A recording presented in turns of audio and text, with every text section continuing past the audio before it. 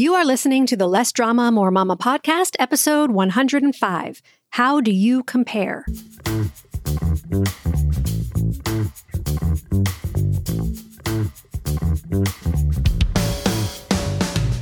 This is Less Drama, More Mama, the podcast for moms who want to feel calm, in control, and confident about how to handle anything life throws their way.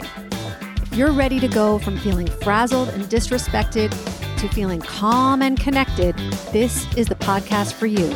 I'm your host, Pam Howard. Hello, Mama. Welcome to another episode of the podcast.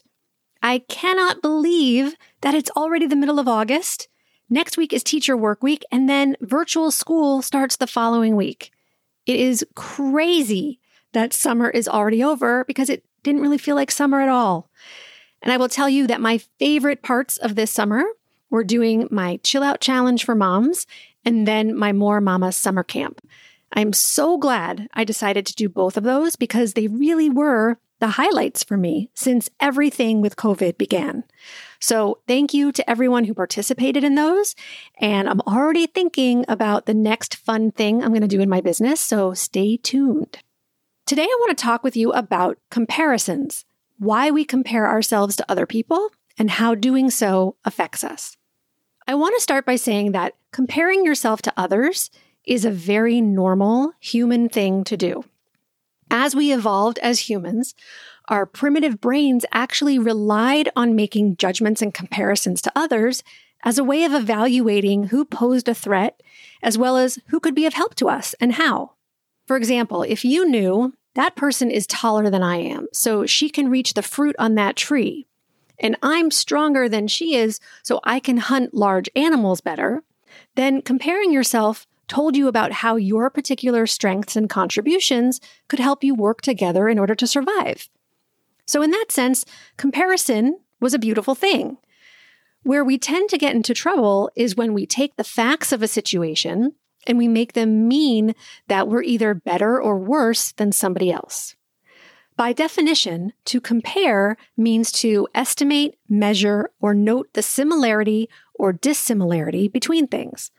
And the similarities and dissimilarities between things are just facts, which means they're completely neutral.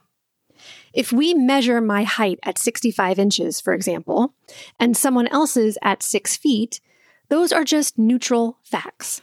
But when I have a thought about those facts and I make them mean something bad, and that creates a bad feeling, that's when it can become a problem. Let me give you an example. In my More Mama camp last week, we were discussing time management, and I asked the moms in there to plan their schedule for the following day ahead of time and post it in our private Facebook group. And when we were talking about it later, one of the moms said that she felt intimidated and embarrassed when she saw what the others had posted for their schedules, because she was thinking, I'm doing it wrong. There's something wrong with me that they have so much more on their schedules than I do. Then another mom chimed in and said that she had the thought, I wish I wasn't so rigid with my time. I wish I could be more laid back like that other mom.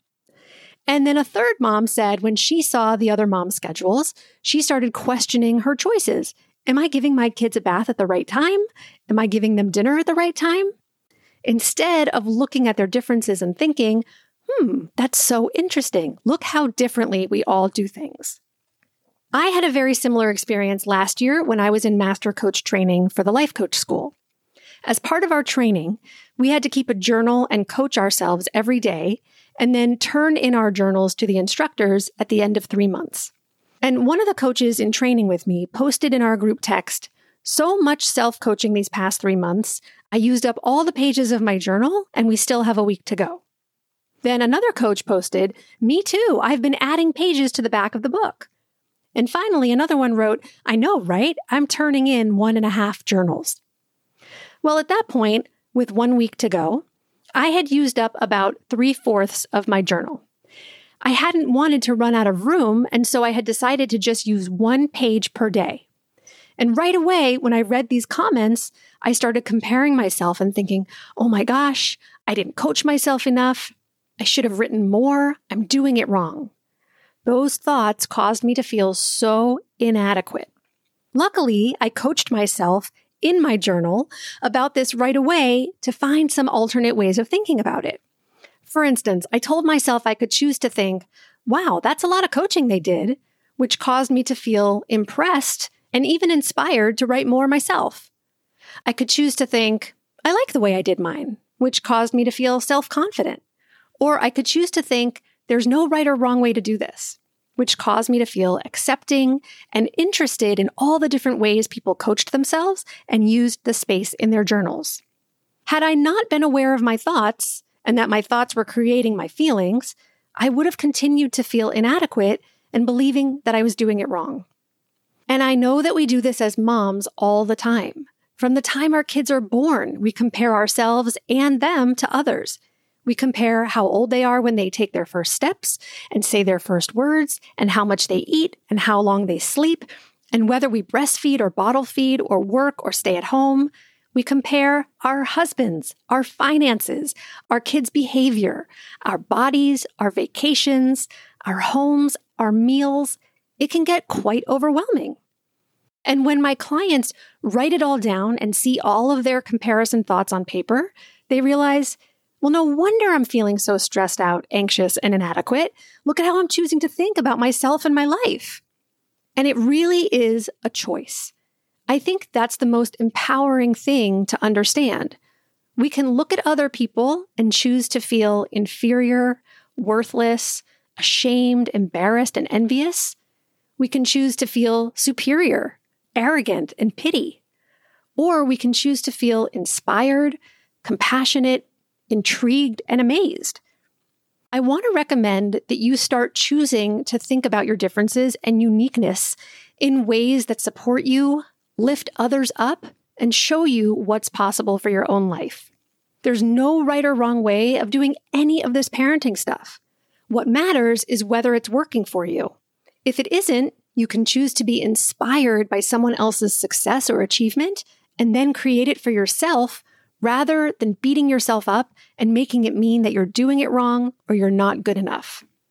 When you can believe that no one is better or worse than another, that your life isn't supposed to look like anyone else's because we all have different experiences, skills, strengths, and lessons to learn, then you can begin to accept and appreciate your differences and use them to feel good in your life. Your brain is programmed to compare you with others and look for the negative because it's innocently trying to protect you from perceived threat. It's going to tell you that others are more capable, more attractive, that they're smarter and better. When you can become the watcher of your brain and notice when it's comparing, you'll be better able to stop and question those thoughts and choose on purpose. How do I want to think and feel about myself? And what thoughts and feelings will serve me best in my life? You can start by simply writing down what you currently think about yourself compared to others. That will reveal to you all of your thoughts and your comparisons. Then you can take a look and ask yourself, are these thoughts I want to keep thinking or not? Now, as always, you can totally do this work on your own. But if you want someone to guide you through it and hold you accountable, go sign up for your free mini session with me to see whether you're a good fit for my private coaching program that will help you retrain your brain to think thoughts that will create your very best life. Go to lessdramamoremama.com/mini, and I'll talk to you again next week. Bye-bye. Thank you for listening to the Less Drama, More Mama podcast. If you liked this episode, please take a moment to write a quick review on iTunes and make sure you subscribe too so you never miss a show. Got a question, comment, or idea for an upcoming episode? Email me at pam@lessdramamoremama.com.